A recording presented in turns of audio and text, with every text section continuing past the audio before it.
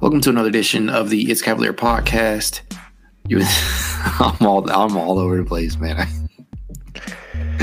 I can't do this tonight. I'm just kidding. It's your boy Mac. Joining me today is my co-host Corey Walsh of Fear the Sword, fresh off of our appearance from the Chase Down Pod. Such a great experience. Yeah, it's a high that I haven't come back from yet. Yeah, exactly. I didn't think we'd ever get to that point. I'm happy that they, let us come on the show and whatnot. So that was pretty dope. But that's not what tonight's post-game edition is about. Clearly, it's about the Cavs' loss, the 120-112 loss to the Dallas Mavericks, in which, the first half was awesome, especially for Caris LeVert, and we'll talk about him in a minute. But the second half was before we started recording here, Corey, what I was telling you is that you can't afford to get into a firefight, especially if you're the Cavs and you're depleted. It's just one of those things, man. But nonetheless, if you had to give me your biggest takeaway from the night, what would it be? It'd definitely be that the two guards played probably their best game together since Caris arrived a few months ago. But it's more the cohesion that they kind of had together, even more than just their scoring. Because we've been saying that we feel like Caris's shots kind of feel like they're out of the flow of the offense, and we don't really feel like he has really found his way into how this team works. And for offensively, that they looked like a pretty solid 1-2 punch, something that I look forward to when the teams have full strength. But now that we're without our entire defensive front, it looks nice because, offense is like what sells, but defensively, we were a turnstile the entire game. And that is no fault of the guards. It's more that we just didn't have the bodies to help supplant the guards as well. Exactly. I mean, literally, you're down to Moses Brown, who everybody, including myself, was like, this guy's got to have the biggest damn game tonight with Evan Mobley missing the next three, which is tough. I'm not even going to talk about that because I'm going to be angry because we still don't know what's going on with Jared Allen, for the rest of the season and whatnot. So, I mean, that literally leaves you with Lauri Markkanen, Kevin Love, Moses Brown, and where's Ed Davis? Is Ed Davis just not suiting up? Ed Davis is filling out his AARP card as we speak. So disrespectful. All jokes aside, yeah, it's literally just Moses Brown is like your biggest paint protector, I guess. And that's literally just based off of his size. He's still raw. He doesn't move too well in terms of closeouts on the defensive end. He's everything you would expect from a guy who's bounced around a bit, but he still played a pretty good game in the time that he had tonight. Yeah, no, Moses Brown is like the definition of a raw project player big because everything he does is like NBA level serviceable in terms of he's a decent pick and roll partner right now for Darius. And I think it was you who tweeted that you noted it's just so essential for Darius. Like the offense kind of reverts back to how it sort of looked with Jared Allen when Moses Brown is being an active threat in the pick and roll, because when he just does it with Mobley, it doesn't necessarily work the same. I think Mobley doesn't have that type of brute strength to really muscle his way through the paint. I mean, to an extent though, Moses Brown doesn't either. He's just bigger. He just looks taller than Evan Mobley out there. That's crazy to believe, but I don't know, man. Neither of them really have that brute strength. But even in some of the pick and roll actions that you saw that Caris LeVert and DG ran with Moses, he didn't look to roll a lot of the time. He did sometimes, but he just didn't roll as much as I would like him to. I felt like every time he rolled, he was expecting an alley-oop. You just kept on seeing him motion for it. And then if he ever got the dunk, you would think he just posterized Luka and Dorian Finney-Smith at the same time. The dude just hangs on the rim for an endless amount of time. He's soaking it in because he doesn't know what the future holds. I'm assuming. I will say he had some bad defensive plays tonight too. There was that poster dunk that he got on himself, and there was the also where Luka got him. Did you see that one? Oh my God! I honestly, from the first angle, I'm like, oh, did Luka just basically travel? Yeah, I thought he had traveled initially. I thought he went up and then just came back down. I'm like, nope. Moses just got toyed. He did. And that's not going to look very good on your House of Highlights reel. That's literally that's a Shaqtin' a Fool moment right there. I don't even know if they still do that segment. Oh, they do. Russell Westbrook's been winning it a lot lately. Yeah, I can imagine. But Moses Brown definitely could be a contender for that award, at least for that play tonight. But I liked what he brought, and some pretty solid minutes. It's just you cannot expect the guy to be in the closing unit, and he wasn't. JB probably just didn't trust him to be out there in such an offensive firefight anyways. And I guess that's a good segue into talking about the other half of things. Luka Doncic, man, I just don't know if there was anything the Cavs could have truly done tonight to stop him. We saw Isaac Okoro match up with him, and they were picking him heavy. Did you notice that? Him and Lamar were getting just picked all over the place. You would think there was a sniper in like the top row of Rocket Mortgage Fieldhouse because their bodies looked like they just got shot. It was at least one sequence toward the end where I want to say Okoro went through like 2 or 3 screens on one possession, just moving the ball past midcourt for them. Powell and Kleba set some mean picks, I guess, because they like Okoro and Lamar are strong dudes, and they just were not like. I feel like after the first quarter, it just wears down on you so much that every time it's like you're just running into a wall. Luka is pretty slippery too. Like you would not look at him and think, outside of the height, that he is like this overly athletic guy. And we've often talked about athleticism shows in different ways here. But I will say this dude is slippery as hell. Like he can move around screens so well. And he did that tonight, not only on Isaac, but on Lamar too, as you pointed to. And I actually think that both of them did a pretty decent job. Yeah, the only way I feel like this defense really faltered is that it seemed like after every time that we sent a double over, no one really seemed to cover the corners because every 3 that was taken from either side was wide open pretty much. And it always looked like a miscommunication because like the minute that the 3 sank through the basket, you just saw like 3 Cavs look at each other and be like, I thought you were covering it. Usually, I mean, once we unveil the deadly defensive lineup of Lowry and Love, the Lowry and Love, then that was going to be a recipe for disaster from the start. And in the first half, it looked fine because there was enough offensive punch to keep going toe for toe. But like you said, once that kind of wore off and the NBA Jam meter died back down to 0, reality bit real hard.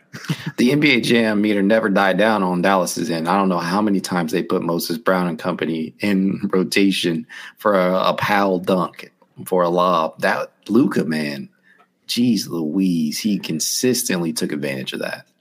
Yeah, it's only a matter of time before our front court or our back court of the future looks real nice with Luka and Darius, right? Yeah, 2027. That's going to be an awesome time, right? Mm-hmm. Hey, you never know. If Luka and Rick don't get along, or maybe him and the Cubes, you never know. We'll have to see what happens. I mean, I don't want this to sound all negative, but it was a tough loss, man. I mean, if you could take away a positive tonight, what would it be? Karis LeVert, 100%.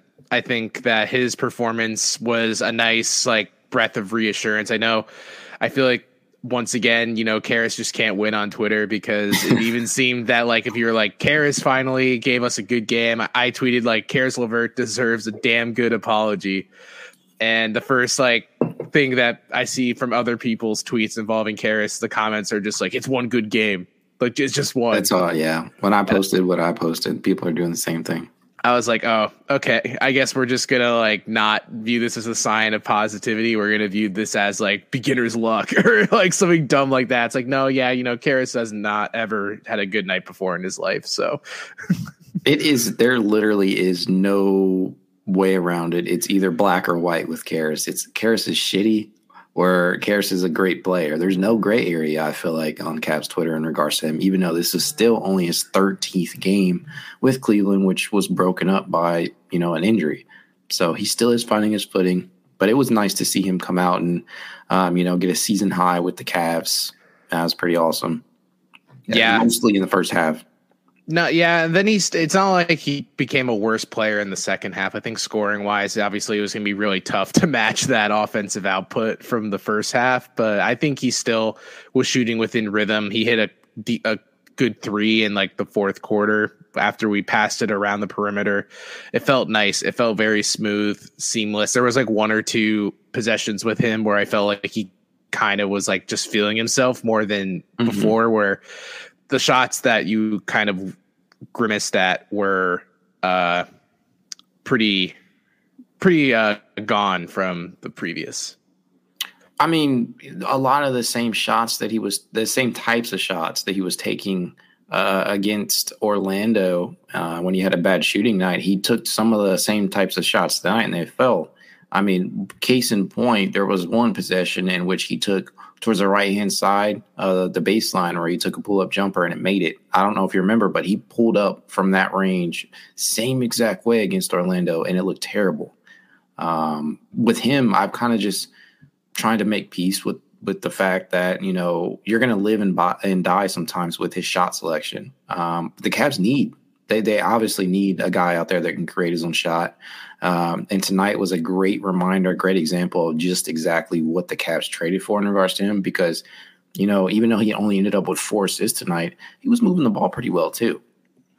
Yeah. Caris, you can't really Caris like brought like 90% of what he brought tonight on a daily basis. Like, that's all we really want. Not expecting him to be like, all right, guys, the team's going on my back tonight. Don't worry about it.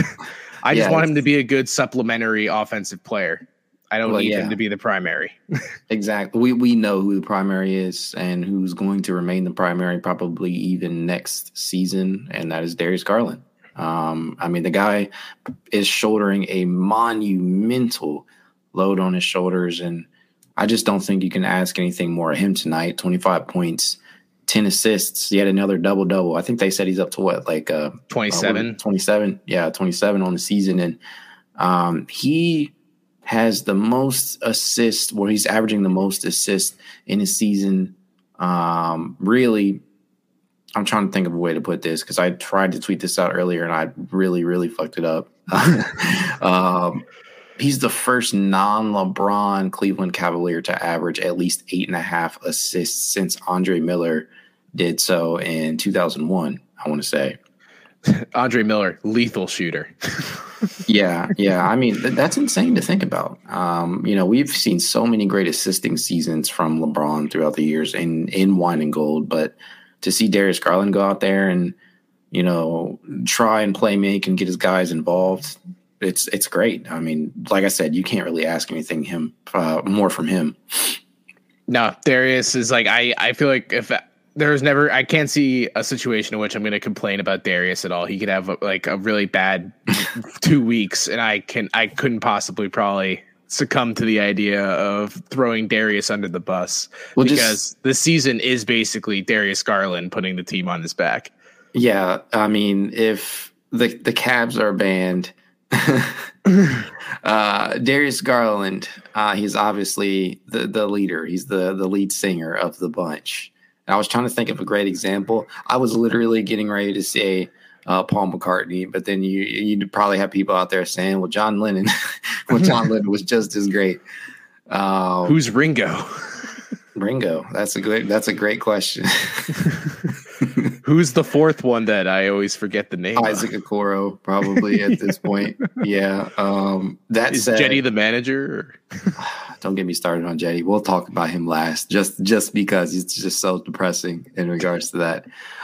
Before we move off of the backcourt, just listen to this, man. They contributed together 57 points. The starting backcourt tonight contributed 57 points, and we still lost. It sounds like a Sexland point combination. It does, like from the tail end of last season. It sounds like something that you would see from the pre-Mobley Allen days from the two of them. Yeah, I mean, like I said, the backcourt was like the farthest issue I had with this game. I think defensively, we basically lost our two best defenders, and we have Okoro and Lamar are great defenders in their own right, but they don't alter the way that this Cavs team works in the same way that Mobley and Allen do. And it's like serviceable to have at least one of them in the lineup, but to go from Allen and Mobley to Moses Brown, Laurie, and Love is the biggest step drop off of defensive talent that I've seen in a while. I mean, there is absolutely no way you can make up for that. I mean, a lot of people made the comparison with I want to say the Memphis Grizzlies in our last few episodes in regards to, their success without somebody like John Morant or even when the bigs are out. The difference between them and the Cavs is that they are built differently. They have depth at key positions. Seriously. I mean, built different. Yes, exactly. As corny as that shit sounds, it's the truth. It's like, they have depth at some of the most key positions. They have key at, at wing. They have some pretty good playmakers that can come out there and make up for the lack of when Ja's out. And they have bigs out there that can step out and do different things, different skill sets. The Cavs, on the other hand, I feel like they had that, and then they lost it with all these damn injuries. I mean, you tell me, can you think of any team out there in the league that could manage to keep things – keep themselves in play-in range or playoff range, rather, having to deal with so many injuries to key positions as the Cavs have? Funny enough that you mentioned that. I was thinking about this earlier today, and I just wanted to go on my soapbox and say how the Cavs are just getting screwed by the injury. You totally should have. But then I remembered that the Miami Heat are one of the best teams in the East, and they've gone through stretches without Butler and Adebayo, and apparently Kyle Lowry has just been MIA for months at a time, and they're managing to make it work because hashtag Heat culture. I'll hear that right now. But I also think, like you said, that with the Grizzlies, that the Heat are the build of the team is so different from team to team that you really can't draw comparisons for you can't just say oh, well, this team looks like this, so the Cavs should look like this when they're injured as well. Exactly. Because all injuries impact teams differently, and the way that they respond is based off the development that they have. And the Cavs are a good team, but I wouldn't go by any stretch of saying that the Cavs are one of the most deep teams in the league either. And that's something that I feel like what Miami and Memphis have is immense depth. They do. I mean, there's no question about that. And there is, as much as I hate to admit it, you're correct. Heat culture, we all know that is a thing. And, that does sound corny too, but it's the truth. People are bought in.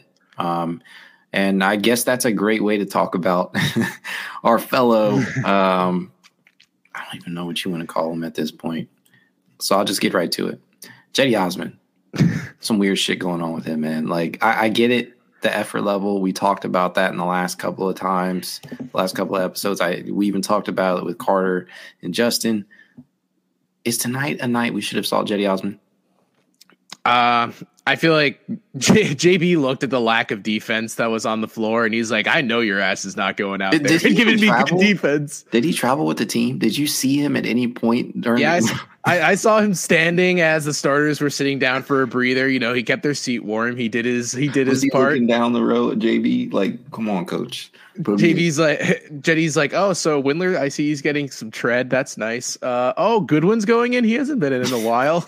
Then he sees Rondo take off his day clothes into a jumper. He's like, wait, whoa. I thought Rondo was out on the injury report. Yeah, no, I don't know. Cedi,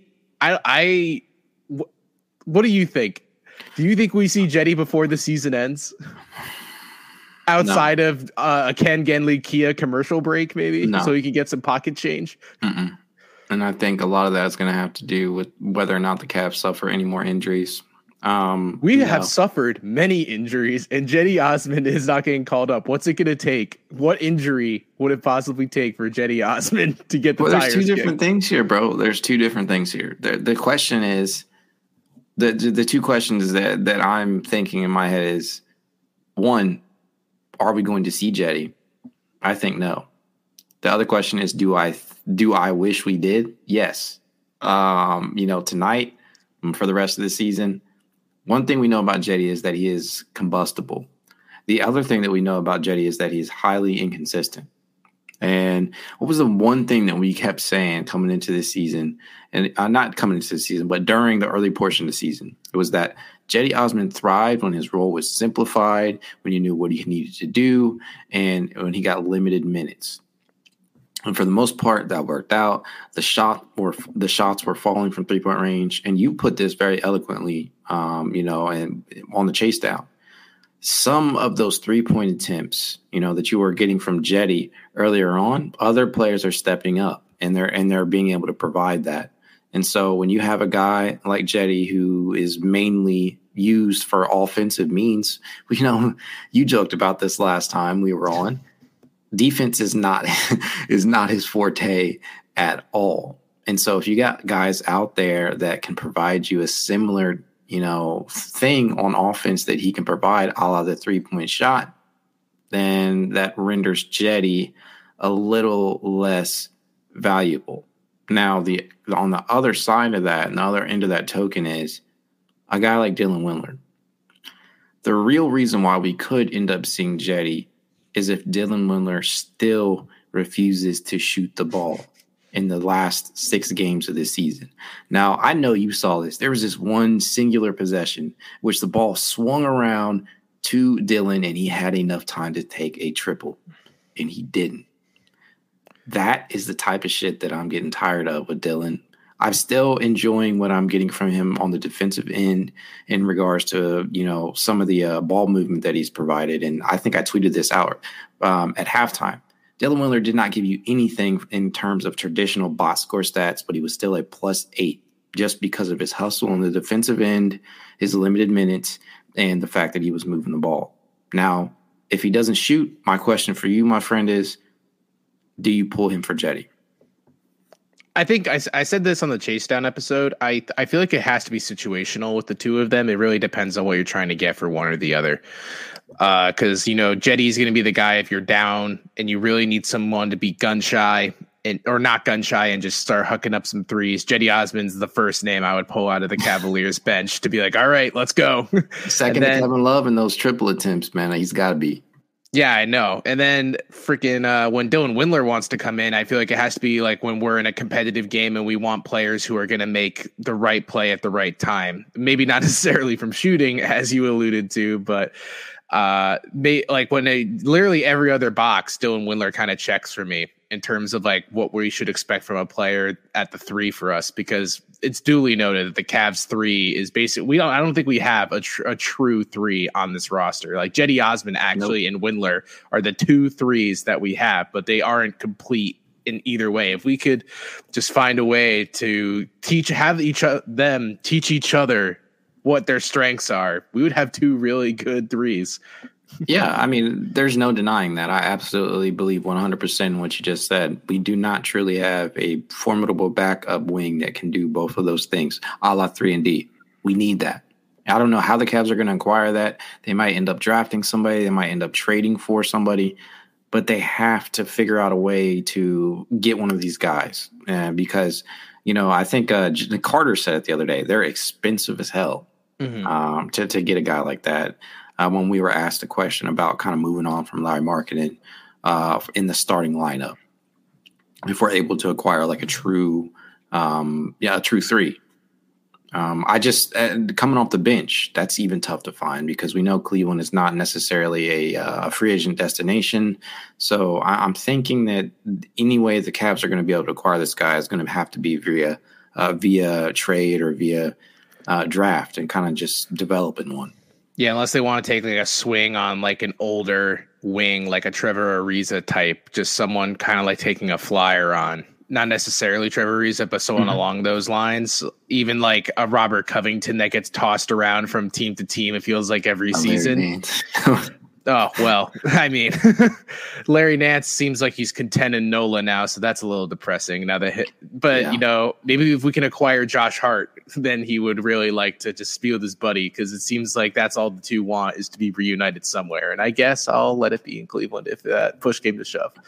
It's funny because this was a huge reason why a lot of people wanted Eric Gordon over Karis LeVert. Just because Eric Gordon has been known to be a better defender, from a whole career aspects than Karras, and he is obviously a knockdown shooter from range compared to Karras. But I still think it was a great move, but purely in terms of acquiring, a wing that can do some of these things that the Cavs need off the bench. It's going to be damn hard, man. Yeah, it's going to definitely take Koby Altman to just do what he does best and like kind of work between the margins. That's like, if anything is Koby Altman's strength, it's definitely that. I mean, drafting has also been very successful for him as well, but I think he has really helped us solidify our bench through working through those margins. I mean, Goodwin, Wade, Lamar, those are all like players. Even Moses is showing life at times. I mean, he's also brought in players early on in this rebuild that were quickly brought in, flipped for assets again. I mean, Alec Burks comes to mind for me, and oh my god, why am I'm blanking on the name right now, but we're just gonna move on because this is why. All right, man. All right. Just to put a bow on tonight's post game, we'll take a look at a couple of their key stats here. What was really crazy to me is that the Cavs actually shot very well from 3-point range tonight. They were 11 of 25, which is good for 44%. And conversely, they held, I don't even know if held is the right word, but they allowed Dallas to shoot 38%. But the key difference there? Dallas took 42 shots from range compared to Cleveland's 25. Yeah, Cleveland's not really like, they're so momentum based for their 3-point shooting. Like they shoot them in like spurts. I don't feel like they hunt for it consistently. And Dallas, like their MO was like with those Luka pick and rolls. It's like, all right, either Luka's going to attack the cup or he's going to just throw it out to someone around the perimeter.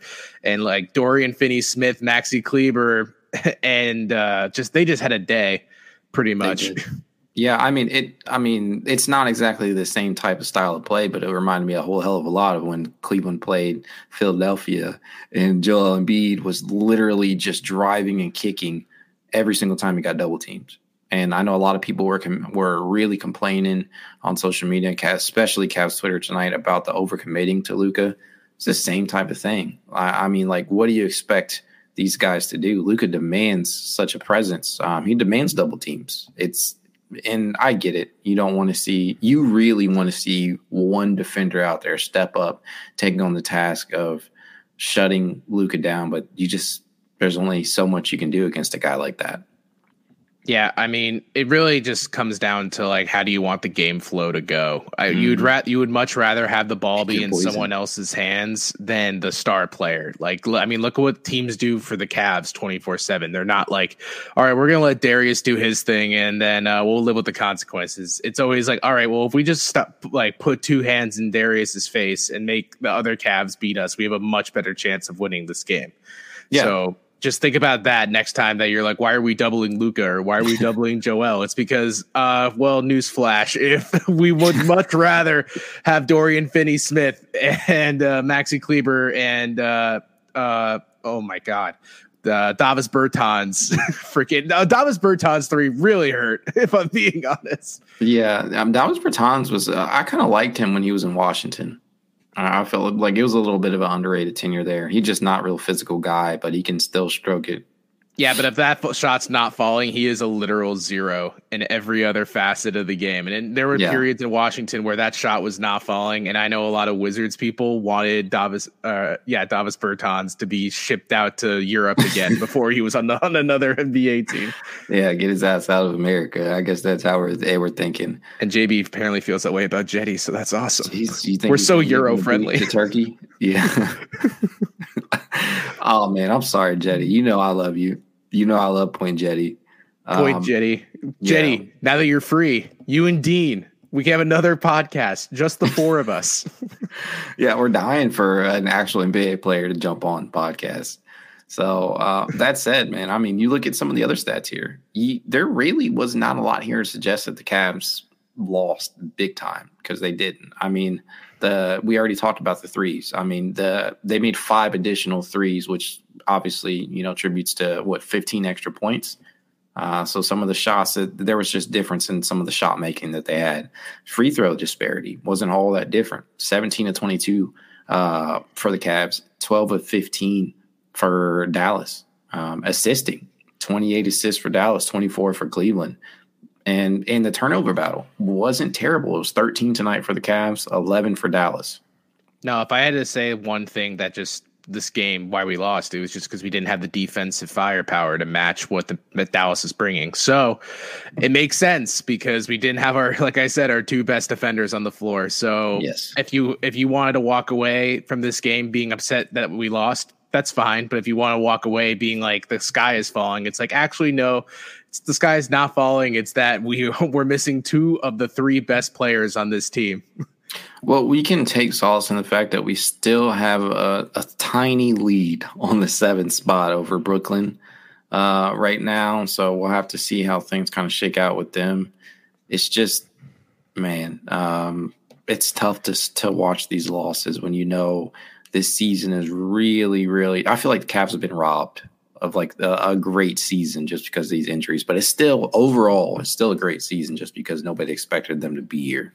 It just means that next season is going to be that much greater. Yeah, that's a great way to look at it. I'm loving the positive vibes coming from you because typically that's me. So now you're picking me up. That makes you feel great. This is the law of attraction. You get what you put out. Exactly. And so I'm taking that in. I feel great about the season overall, but with 6 games left to play now, and with Mobley going to be still missing the next 2, Cavs have got to find a way to kind of pull out some type of W here. And just taking a look at their schedule, I want to say Cleveland, we got Toronto, we have Atlanta tomorrow, right? Yeah, that's going to be another tough one. That's like our most winnable game in this stretch, in my opinion, at least. I was going to ask, with the 6 games left, if I gave you the line of 2.5, are you going over or under for wins for the rest of the season? I'm still going to push the over. I still think 3. I'm not going to ask you to be specific. No, I'm not even going to attempt to. So thank you for not doing that to me. No, I still think 3-3 split is still possible. It's just very tough to do so when you literally don't know who's going to suit up at the big spots on a night-to-night basis. And you can't expect Karis LeVert to have a 30-plus point outing every night. No, but it would be nice. It certainly would be. That said, thank you guys for tuning in. Again, like I tell you at every episode at the end, if you'd like to reach out to us, you can at itscavalier_pod on Twitter, TikTok, Instagram, YouTube, and more. If you'd like to be added to the exclusive It's Cavalier Discord chat, you know what to do. Leave a rating, leave a review on whatever medium you're listening to us on or viewing us on, and send a screenshot of that proof to itscavalier53@gmail.com. Have a good night.